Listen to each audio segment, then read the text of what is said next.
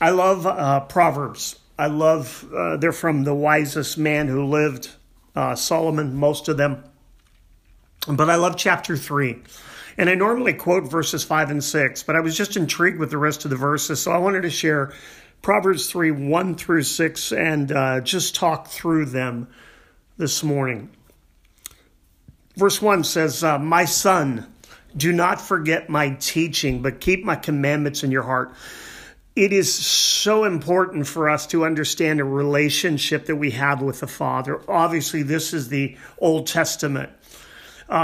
But our relationship with God, because of salvation, puts us in this father-son, father-daughter relationship. And so just put yourself in the story, as I say so many times to those that I teach.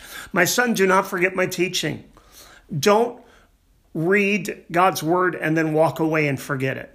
But keep my commandments in your heart. And the heart is the center of your being. He mentions heart twice in these few verses. It's not that organ that pumps blood. It is the center of your innermost being. So he says, keep my commandments.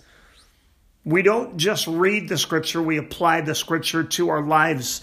And verse 2 says, for they will prolong your life many years and bring you prosperity. Who doesn't want long life and prosper? What does Spock say? Live long and prosper. I think they got that from this proverb. But I would love prosperity. And I'm not talking about prosperity financially. If God wants to bless me financially, which he has, by the way, we're richer than 99% of the world, really. We have a place to live. We have food on the table. All of us in America are so blessed compared to so many parts of the earth. So God is blessing us. But if you want prosperity and you want blessings, then keep my commandments, he says. Let love and faithfulness never leave you. Oh, what a time for this. Love and faithfulness. That we would love one another and that we would be faithful. We're faithful to one another and faithful to the reading of Scripture and faithful to prayer and faithful to the Lord. I think God wants to spend more time with us than we want to spend with him. In fact, I know that to be true. I think he waits for us to spend time with them.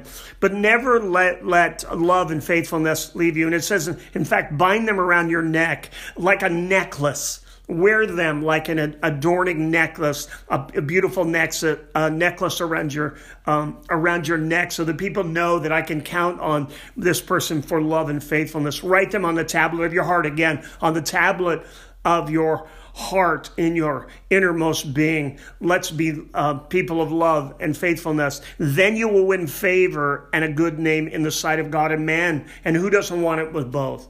It seems like we feel like we have to compromise to have both. We don't. We live a life that is pleasing to the Lord. God will give us favor with man and with him.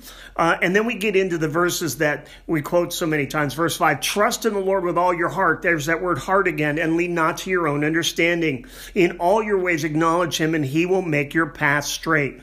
Trust is so important in a relationship. And once it's broken, it's hard to get back. But with God, he just says, trust me with all your heart. Don't just give me a little bit of your life. Give me your whole heart at the center of your being. May I be at the center of your life. Don't lead to your own understanding. I don't know about you, but when I lean to my own understanding, I mess things up so much. I think I've got it covered. I tell God to kind of just sit this one out and I'll go ahead and take the wheel. And I usually wreck the car. Spiritually speaking, all of our ways acknowledge him in our finances, in our health, in our relationships with one another. And then he will make your path straight. And literally that means he will remove obstacles. He'll remove the bumps in the road. Do we go through some things? Absolutely. But there are obstacles that we throw in our way because of poor choices that we've made. You want to have a rich life. You want the keys to rich life. It's found in Proverbs. It's found in spending time in God's word and allowing him to control the innermost parts of our life. What could be better than a rich life in Christ? Let me pray for you. The Lord bless you and keep you. The Lord make his face shine upon you and be gracious to you. The Lord turn his face towards you and give you peace. God bless you. Till we talk again.